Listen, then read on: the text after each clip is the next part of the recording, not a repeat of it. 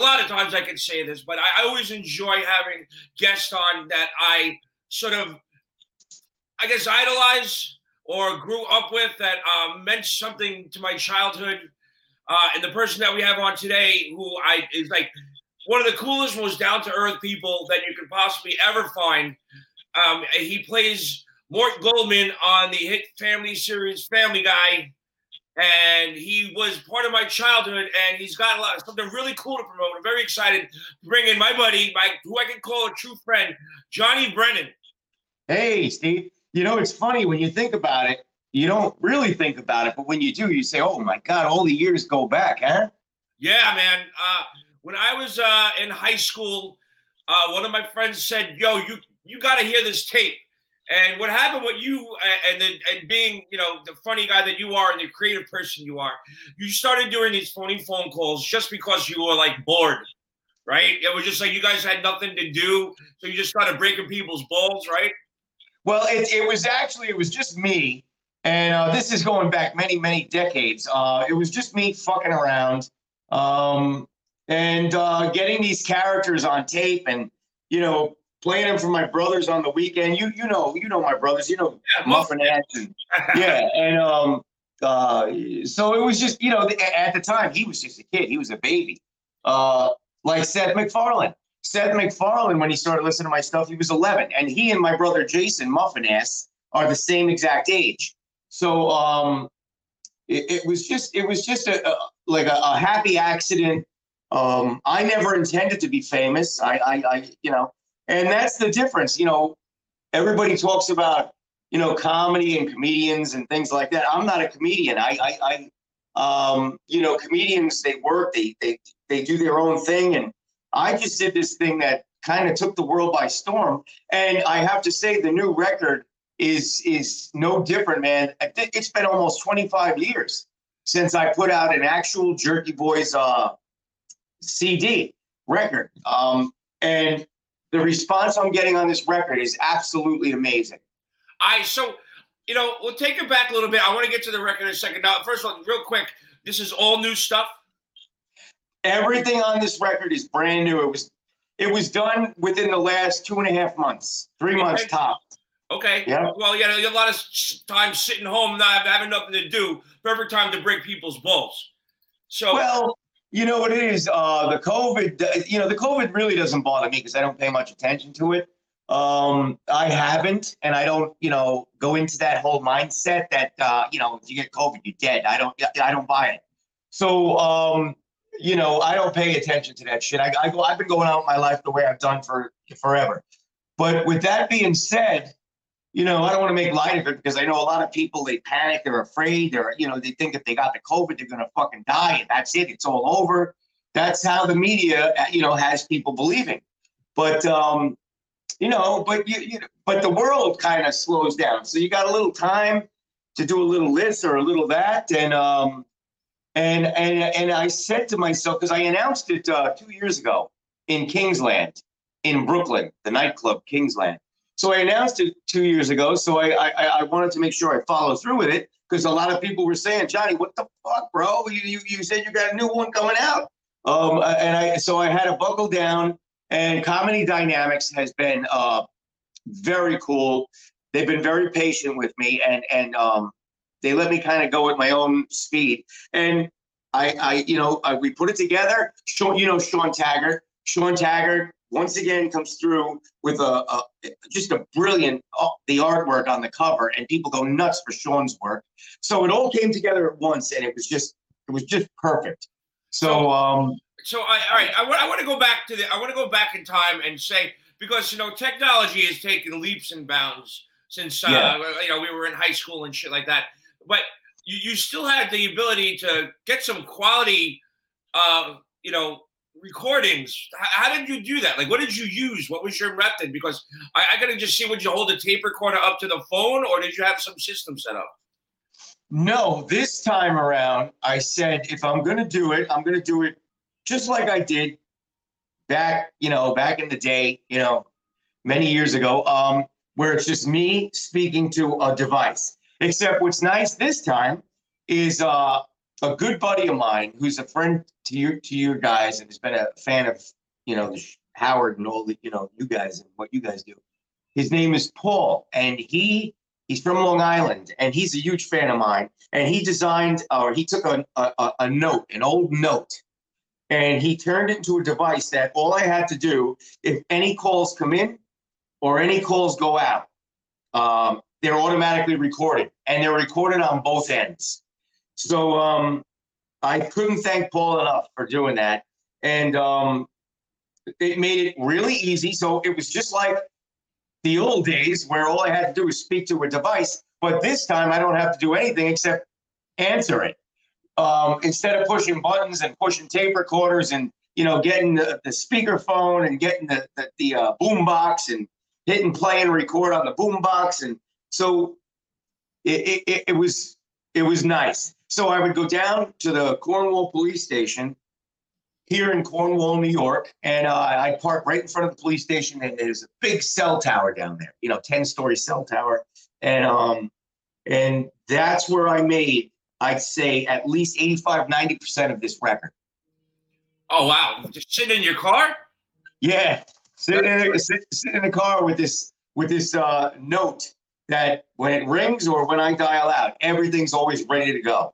That's fucking great. So now, it was just like literally when that tape was going around, and for those you don't know, if you're a little younger and you don't, you definitely know Johnny from Family Guy, but his past, it's like this tape was like it was like really some of the first things that ever went viral without a computer, because it was literally, it went from everybody just re-recording the same tape over and over and over again and just handing it out to your friends.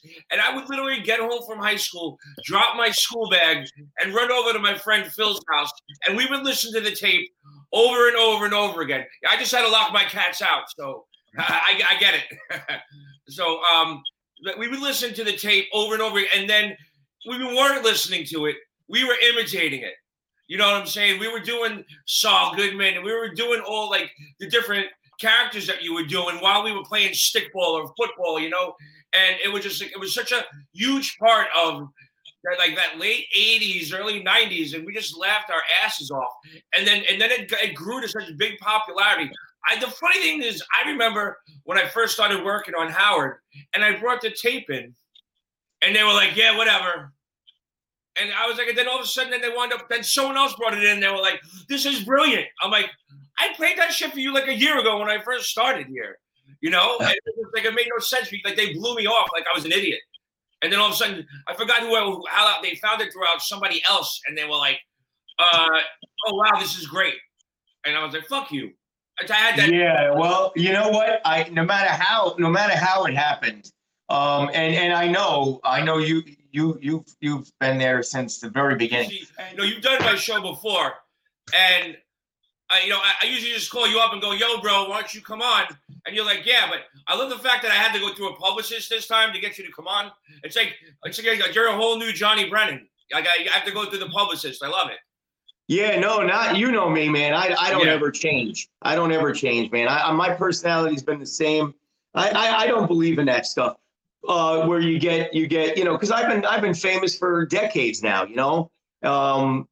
So, but I don't go into that. I don't get into that whole thing, like where, but I have to respect the publicity teams of the record label because I can't schedule stuff because they have a schedule for me. That's the only reason, why everything has to run through them, because they can take a slot and make it, because today I have, but I do your show. Me and you go back, Jesus Christ, we go back forever. But, it's like I was saying before, you wanted this thing sideways, and I don't mind. But there's no way to actually separate the fact that Howard Stern and the whole Stern Show and Steve Grillo and all the people, Gary, everybody from the Stern Show, and you can't separate the two. It's like that is people always ask with the Jerky boys. I get this fucking dog here, asshole. Get out of here. Look what he's chewing on. It's fucking dog. He wants to play. Yeah. So you know, you can't, people ask, and when they ask the question, I got to answer it. And, you know, Howard will always be, you know, intertwined with my coming in. You know, people knew me from coast to coast, up and down, you know, Australia, you know, you name it. But, you know, but then Howard came into the picture, and somehow, like you said, you brought the tapes into Howard, and he got a hold of the tapes, and he started saying right on his TV, his radio show. And this is a long time ago. And Howard was like, man, if anybody knows who this Frank Rizzo guy is, man, I got to know. Call into the studio. And, you know, when Howard does that, you're talking about Howard having how many millions of listeners? Well, not anymore, but you know, but back in the day, you know, Howard, you know, I mean, so that's why whenever that comes up, I mean, I gotta put it out there because people. But again, you know, it was the viral nature of it was so extreme that this fucking dog. I'm gonna kill this motherfucker. What kind of dog is it? What kind of dog is it? Put him on camera. Come here. It's my daughter's dog. See him? Oh, he's a little guy. Yeah, he's a fucking he's a what do you call chocolate Pomeranian. Oh, okay. Oh, he loves you. Yeah, but he's a fucking nut. He's an asshole. Get out of here. Get out of here. So yeah, so you know, it was it was, you know, it was, you know how it was back then. Everybody and their mother was making copies of the tapes and handing them out, and the, you know, New York Times said it was the largest bootleg in history, you know, and it still went on to sell multi-platinum, you know, millions and millions of records. It was one of a kind deal, you know, Steve. It was a one of a kind deal. And I love introducing new generations to the Jerky Boys. Like I you know, my best friend's kids.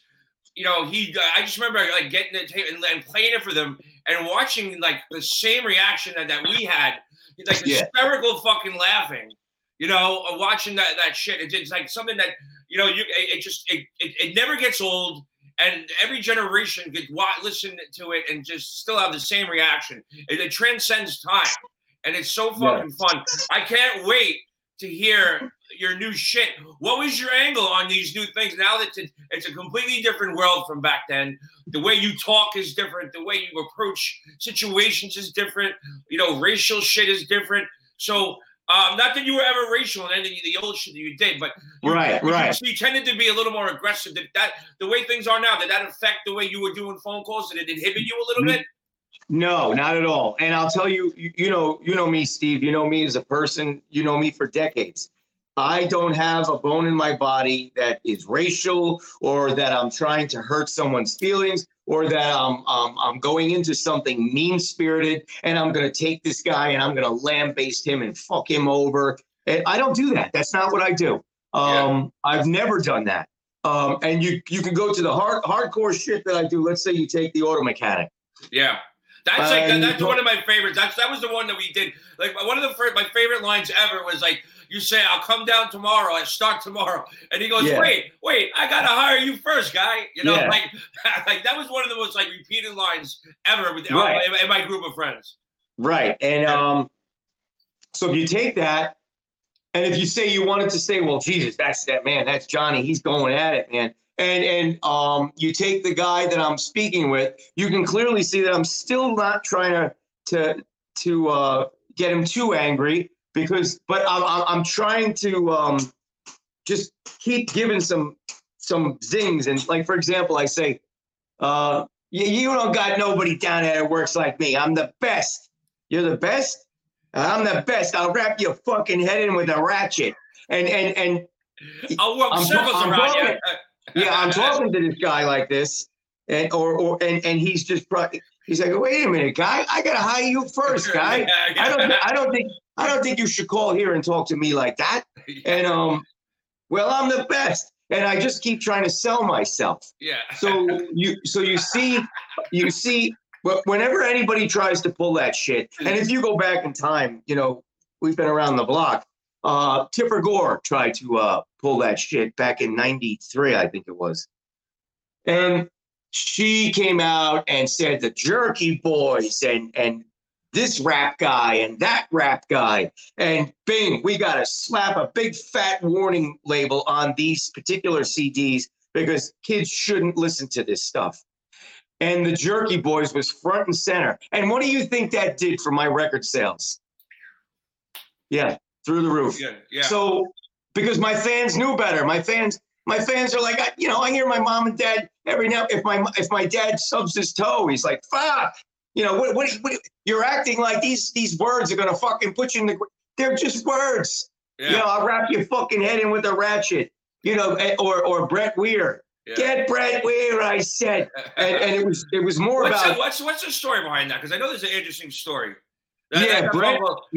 Brett. The good news is when I called Brett, he never got on the phone. If Brett would have got on the phone, it would have been kaput. It would have never. So I called Brett's building in New York City that Brett was running. He was a superintendent of this high rise. He's a friend of yours?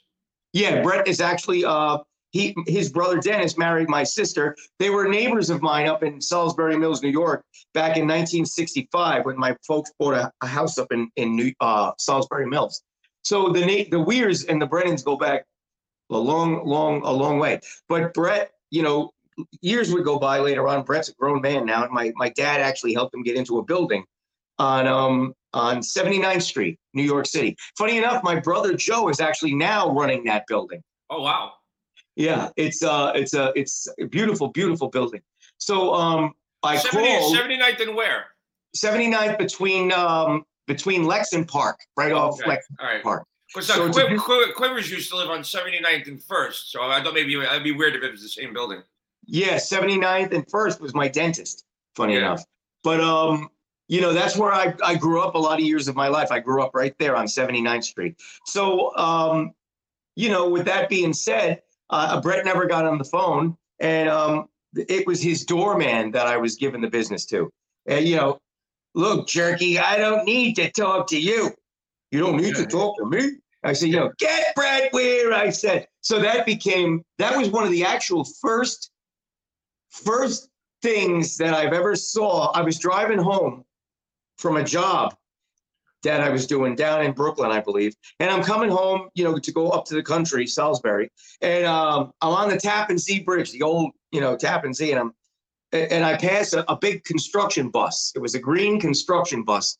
And right on the back was this giant bumper sticker that said Brett Weir for president. And I was shit. Yeah. And that's way before, the fame. That had to be like 1986 or 85. And it said Brett Weir for president. So there was enough of a ground game where people were passing this out that it was everywhere. And that's right around the time that I started to understand by my cousins telling me at a family reunion that my stuff was all over the country. And that's when I started. And that's when Howard Stern came into that's when everything was happening at once. How did who could you say coined the term Jerky Boys? Because your mom? Yeah, my mom actually came up with that. My mom came up with the name for the whole franchise of characters. Because the record company, I was on the phone with the record company, standing about 6 feet, 10 feet away from my mom. She was doing the dishes, and a mother, she's always listening into the conversations, and I'm on the phone, and I said, well, I know, because they were looking for a name. What are we going to name this record? And it was Atlantic Records. I'm like, well, they're on the street. They're calling it the Auto Mechanic tapes. They're calling it the Jerky tapes. They're calling it the Frank Rizzo tapes. And I'm like, I'm on the phone. I'm like, I don't like any of those. That's not a great name for And so while we're all thinking, my mom just screams out from washing the dishes. She's like, why don't you just call it the fucking Jerky Boys? And as soon as I heard it, and the guys heard her say that to me, everybody on the phone was like, holy shit, that's it. So wow. even myself, I was like, oh my God. She goes, you've been running around since you're a little kid doing all these fucking characters all your fucking life. Just call it the fucking Jerky Boys. And That was it. Your mom sounds a lot like my mom. Yeah, my mom was a pisser, man. She passed away in 2016. Sorry to hear that. Yeah, one of those deals. She goes into the hospital and gets an aortic valve replaced. Everything's perfect. Everything came out. Oh, John, beautiful. They were done in an hour and 20 minutes. Next thing that he comes running back in, we got to get her down a CAT scan. She's bleeding out all over the place. I said, what are you talking about? You just told me everything was perfect. And he said, oh, where we did the aortic, that's all good, but she's bleeding. Because they chose to go in. They were going to open her up, but they didn't do that. They went in through the groin with these I don't know how they do it, but they go in through the groin so they don't have to open her up. Yeah. And it turned out it was a nightmare. It was a fucking nightmare. But sucks. Yeah. But she was a major part of, like I said, when I do Saul Rosenberg or I do Mort Goldman on Family Guy, that's actually I'm doing my mom. Oh, really? Yeah, and so to the T. So she was a huge part. She actually did the back cover for Jerky Boys 3.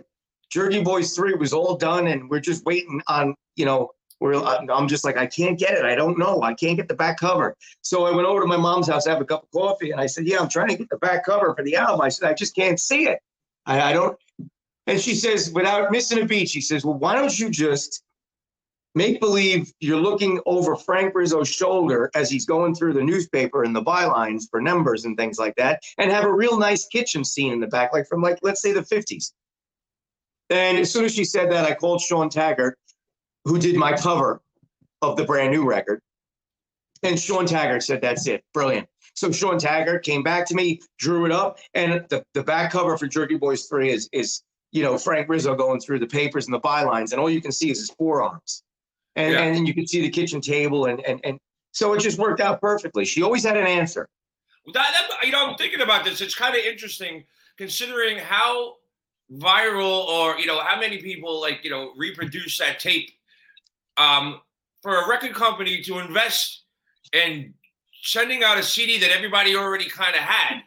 You know, that must have been an issue at the beginning. No, because I know you did more than that, more than the first one. But everybody's like, well, what do I need to buy it for? I already got a copy. Yeah, but see, that was the beauty of it, and that was what everybody could understand. They said that it'll never get away from them again because now they can get it on CD. And now it's official. So because people had, back in the day, you remember, people had tapes and they would play them so much that the tapes would break. Yeah. And once they broke, it was a pain in the ass to keep trying to fix them. So now they could have it on a CD that's pretty much indestructible if you take care of it. And I think that was the thinking. That's just me. I could be wrong, but it sold millions and millions of copies. It was amazing. And let's face it, the record companies didn't have to pay anything.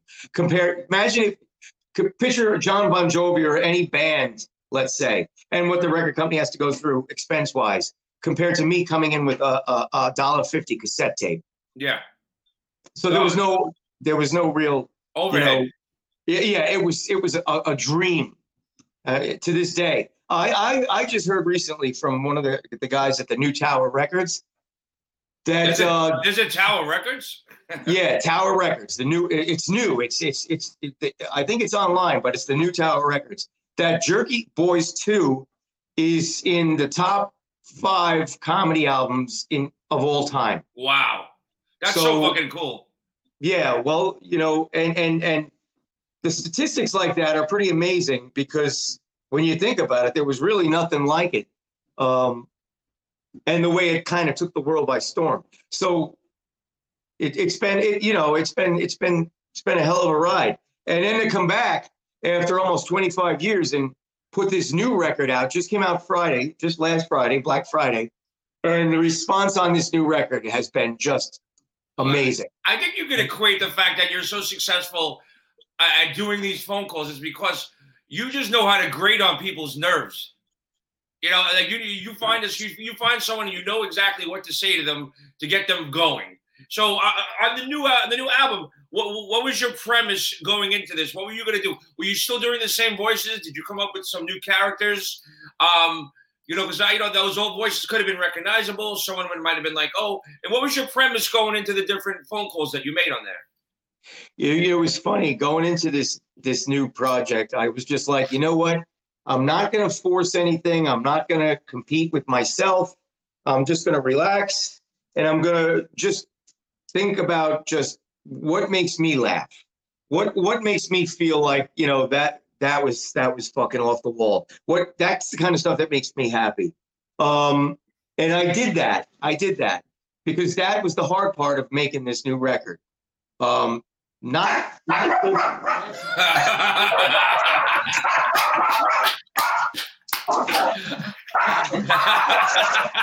I got UPS here. Hold on. Yeah. Go ahead.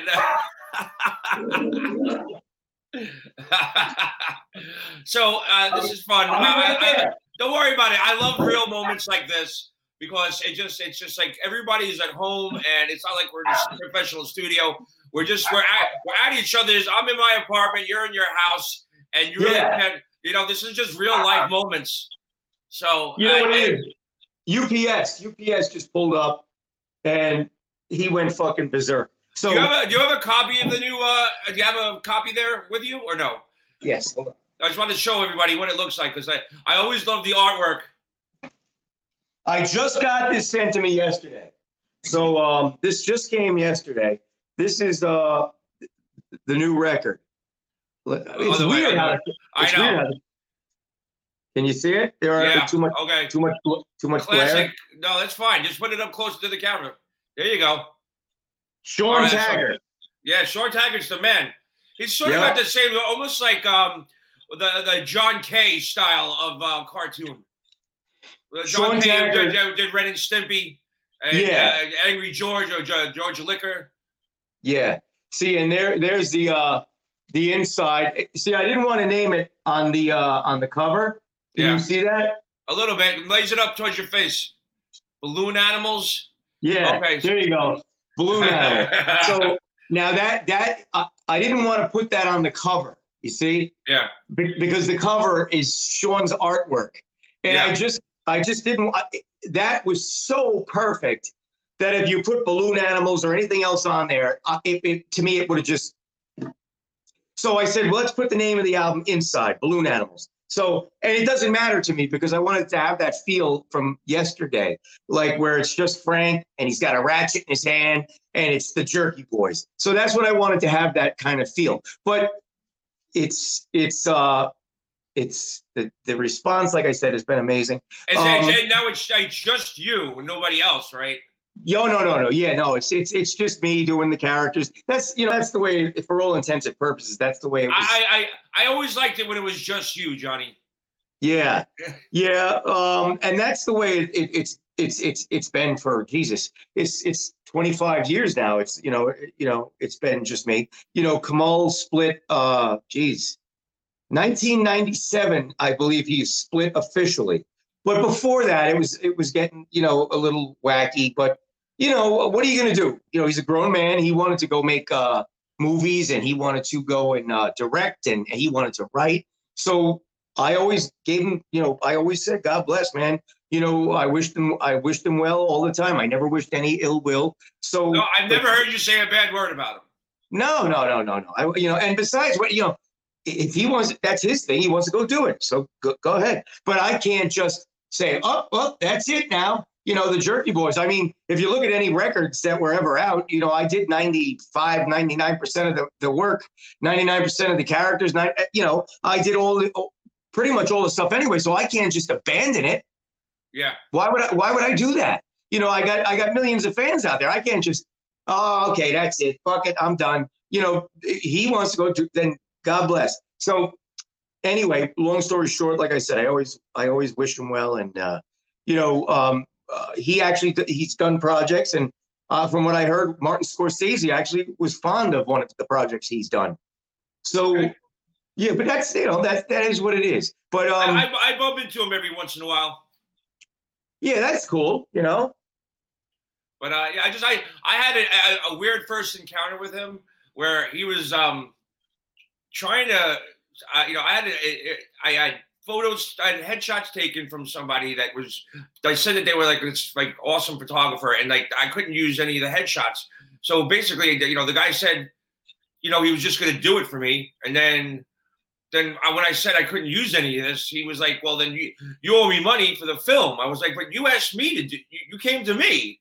So the guy was like, "I was like, no, I didn't want to do it. You were like, no, please come, let me take your headshots." So now this guy's chasing me down for fucking $60 for film, and I was like, "No, fuck you." And then all of a sudden one day I'm at a bar and Kamal comes down and tries to shake me down for the $60. I was like, "Get the fuck out of here. Get out of here." That is so funny.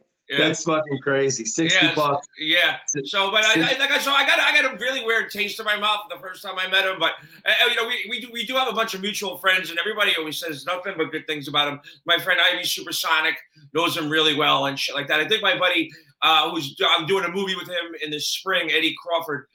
He just did a movie. I think he recently had a part in one of his movies.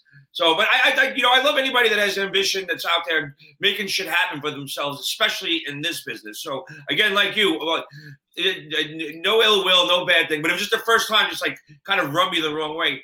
But so forget about that. Let's talk about. Do you have a favorite on the new CD? Is there a favorite phone call? Is there one that you were like, "This is my fucking Picasso"? Like, this is my.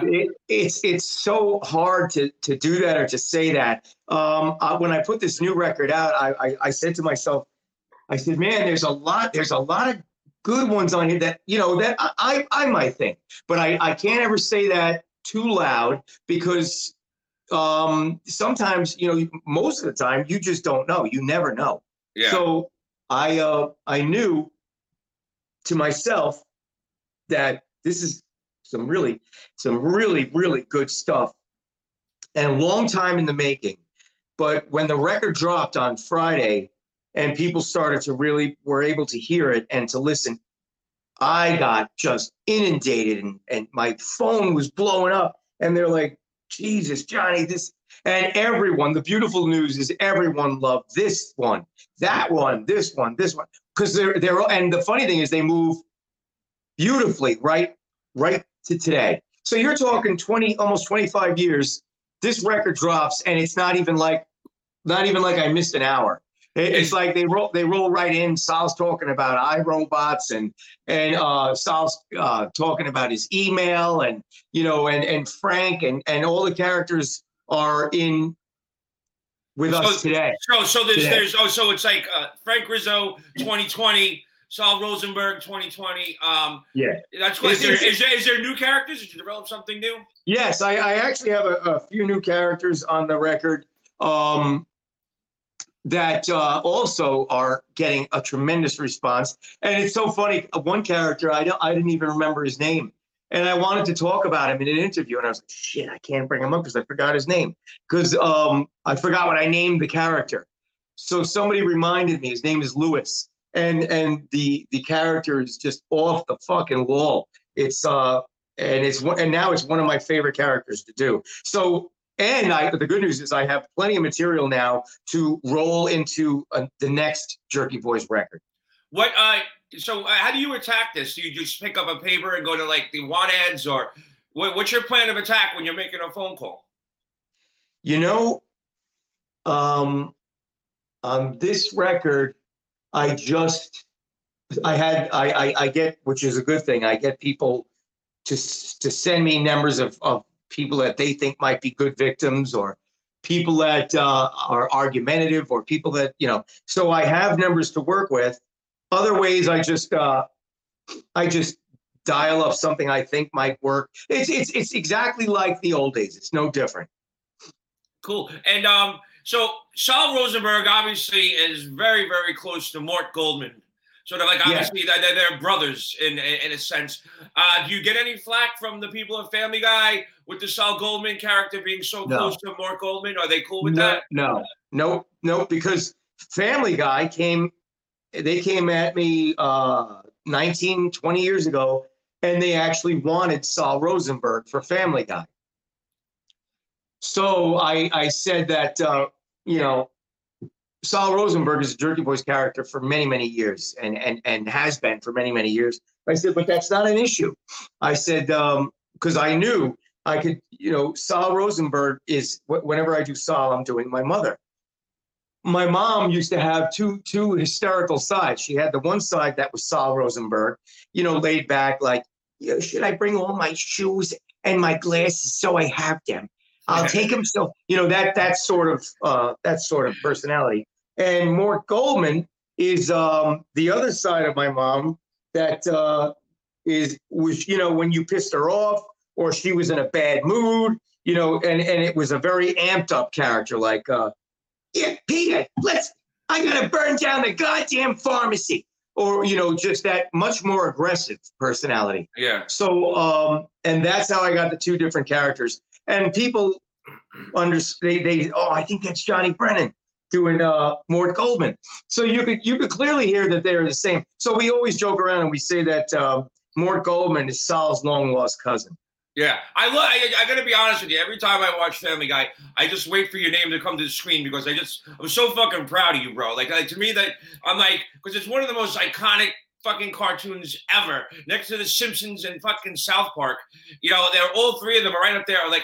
We'll go down as legends for future fucking generations to watch. And I just love seeing your name on the goddamn screen. I'm just like, that's my fucking boy, yo. I love it. I appreciate that. And I've been in so many episodes over the last 19 years. I've been in a ton of episodes. And people used to joke, they used to say Mort Goldman should have had his own show years ago because Mort Goldman is such a great character and he's so versatile. So you can use Mort Goldman in pretty much any situation and it'll always be very funny. My favorite, I'll tell you one of my favorite episodes and you can tell me yours, but like, when he goes back to World War II, Nazi Germany, that's like, oh my God. It's like that just like groundbreakingly funny. Yes, there's two episodes that people always say to me whenever we get a chance to talk. People say, Johnny, my two favorite episodes you're featured in both of them. One is Road to Germany, the one you just brought up. Yeah. And the other one is Family Gay, where I play Scott. I play Peter's gay lover. And Seth and I had a blast putting that together because we had to, he was in my earphones. And I was in New York. He was in LA. And we're having to make out and kiss and do this and that, the other thing. And it was hysterical trying to get through that. But Family Gay is also another favorite. And at the end, I believe, at the end of Family Gay, I go back in as Mort Goldman. I throw the horse through the kitchen window and it lands on the table.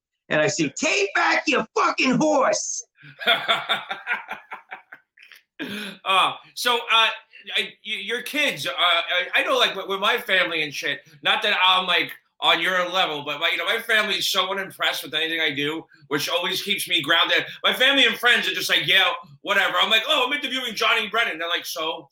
It's not because of you. It's just because my friends and family will always keep me grounded and they never let me. Are your kids like that? Or are your kids like, no, my dad's on Family Guy? Or they're like, no, he's a jerk. Yeah, no. My daughters are funny. They're one's 25, one's 17. I can't believe that. I remember them when they were fucking like 11. I know.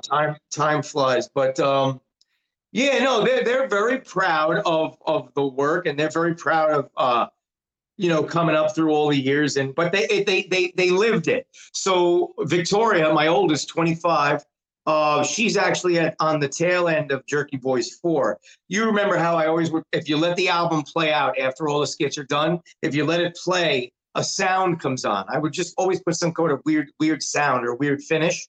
Yeah. And I believe it was Jerky Boys 4. My daughter Victoria's on at the very end, and she's only, I believe, 1.5, maybe 2. And she says, "Daddy's a jackass." And so here she is now, going to be 26.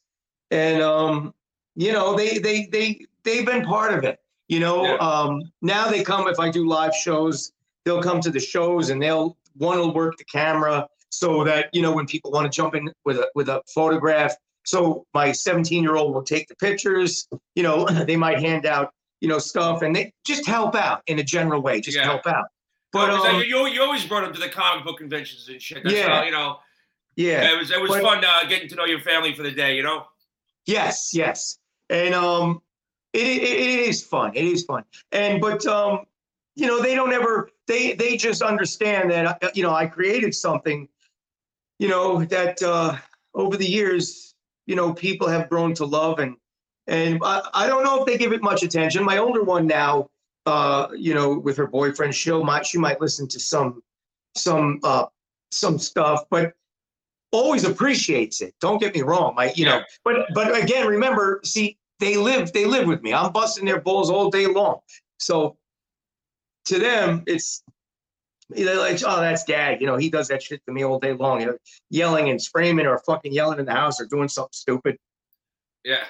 So yeah, but that's pretty much it in a nutshell. I'm sure it's that way for pretty much, you know, anybody who's in the business, you know? Yeah, and another weird thing about our friendship is the fact that, you know, like, even like, you know, I've always spent every summer of my life upstate at a campground. That's where, like, you know, it's trailer park, whatever you want to call it. It's a campground. And, you know, that's where I listen to the tapes up there and stuff. And it's just so weird to know the fact, you know, that like every year there would be like this family party that's on Mount Vernon Road up in Wurtsboro. And there would be this huge fucking party every year where it was like 50, 60 cars. It blocked up the road, that they had dunk tanks and all this shit. It was like the most epic party where like we all like, we should just go down there and crash it because they look like they're having so much fun. And it turns out it's your fucking family's fucking party. Like, that's like the weirdest thing. Like every summer of my life, it was like, oh, the family's having that party again. And it was like, you were there. And I know we're like a half a mile up the road, hysterically listening to Jerky Boy tapes, and you're right there. We probably like listening in the car as we pass you. Yeah, I'll tell you a really, really funny story. Because, you know, my dad started this whole thing off back in and around 1965. My dad thought it would be a great idea to get a summer home, a summer place to kind of raise the kids or let them go up for the summer and get them out of the city, because I was born in New York City. And, you know, that's pretty smart thinking. At the time, my dad, he was running Abercrombie and Fitch. Oh, really? Yeah, the original Abercrombie and Fitch. Wow. Yeah, I remember back in the day, they used to have the shopping bags that said Abercrombie and Fitch, New York, San Francisco, I think, and it had one other major city. But that was all the way back in the early 60s. So my dad had enough sense around 1965 to say, hey, you know what? Get the kids out, you know, because it was only me and my sister at the time. There was no other siblings yet. So we moved up to Salisbury Mills, New York, and got a nice little country place. And it only about an hour out of the city. You know, I'm very, very close. So that was the greatest part, I think, part of my life, I think, was to have that happen, because it also taught me of a place that's up here in upstate New York that is really a love and a place to love, to come and be, and for peace. Now my brother Anthony owns that home. So we all get to go over there, and, you know, we're a very close family. I got a bunch of brothers. I'm the oldest. I also have a sister right behind me. But to make it a long story short, so after years would go by, my dad's brothers used to love coming up to my dad's house in Salisbury. But you know, they're getting older, they're getting families. So in I'd say the early 70s, they started getting their own places. And where they started to locate was about 40 minutes north in Wurtsboro. In New York. And we would go up there when I was 16. We'd go up to my uncle's cabins and the places in Wurtsboro to hunt, to go deer hunting and stuff like that. And now I'm only 15, 16, 13, 14, you know, and it was always a great memory going up there, because it was very different from Salisbury. Salisbury was close enough to the city that, you know, it was still a little more hustle and bustle. But Wurtsboro in the wintertime, it was like no man's land back in those days. And I used to go hunting up on these camps right up the block, or right up the road. We say block. So right up the road from my Aunt Greta's place. My Aunt Greta's place is the place that you see that always has this monstrous family reunion. So we drive past my Aunt Bretta's on the left. We go up that hill, and right up there, there's a couple of different camps up there back in the day when I was up there as a kid. Yeah, the place that I go to. Yes. And that's where we used to hunt. And back in those days, once the winter came, there was nobody up there. You could actually go through the campgrounds, you could go see all the houses and whatever, and nobody was up there. So that had to be, I'm thinking 1975, 75-ish. Yeah. In that area, 75, 76-ish, even maybe, 74. But very, very interesting, very cool. And to get back to even another cool part of what you just said, that's where I found out at a family reunion, I believe it was 85 or something like that, at my aunt's place right down the road from you, that you got, Johnny, you don't understand. Your tapes are everywhere. I'm like, what are you talking about? And then they bring up Howard Stern. And that is where I was sitting when I first heard all this information. I was at a family reunion right there where you're talking about in Wordsboro. Yeah, and I was literally a half mile up the road, probably listening to tape at the same time. Isn't that an amazing coincidence? I mean, stuff like that in life, I find there's reasons for everything. Yeah, it's just, no doubt. Pretty amazing. Yeah. So so people can order the CD from Tower Records, Amazon. They download it as well? It's everywhere. It's everywhere. It's on Amazon. It's on iTunes. The Jerky Boys. I can't wait. The other one. There you go. Yeah, there it is. Awesome. It's on Amazon. It's on iTunes. Last I heard, it dropped. It was #1. So yeah, and all of streaming media. So that what's that? Spotify, I guess, all these different things. But it's really I think they're gonna love it, and the response I'm getting now is everybody's going fucking nuts over it. So that's a great thing. What about people can follow you somewhere? Are you on Instagram or Twitter and shit like that? Or yes, my Facebook, Jerky Boys Johnny, Facebook / Jerky Boys Johnny, Instagram Jerky Boy Johnny. I believe it's no S, and Twitter same thing, Jerky Boys Johnny. All of that is at my Facebook, so you can find all the handles over there, and also the jerkyboys.com. And I should mention, people are going nuts over my cameos. I do a ton of these cameos. Oh yeah, that's a good way to make money right there.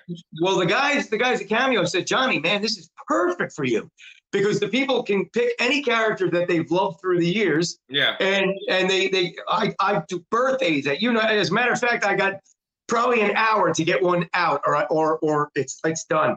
So isn't that funny? So, but yeah, it's cameo.com / Johnny Brennan. So people are also enjoying the cameos. But I'm just grateful that you give me the time to come back and say hello. Of course, man. You're my fucking boy, bro. Absolutely. Yes, I appreciate that. Go ahead. Well, I always appreciate, you know me, I always want to, before I get out, I want to give a big shout out to all the Jerky Boys fans out there. They're the most loyal fans I think I've ever seen. Yeah, we all love you, man. You know me, I've been a fan since day one. Could you end this show with maybe like a Frank Rizzo saying, you listen to the Grillo's Aftershock XL Jerky, something like that? Yes, Grillo's Aftershock. XL. Yeah. All right. Ready? Yeah.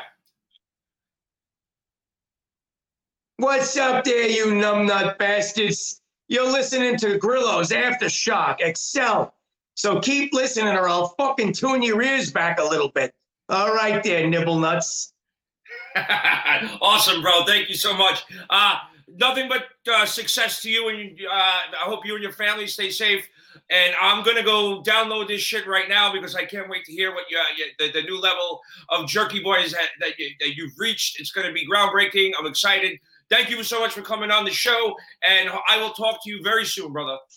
Thanks, Steve. Have a great day. Talk to you later. You too. Talk to you soon. Bye.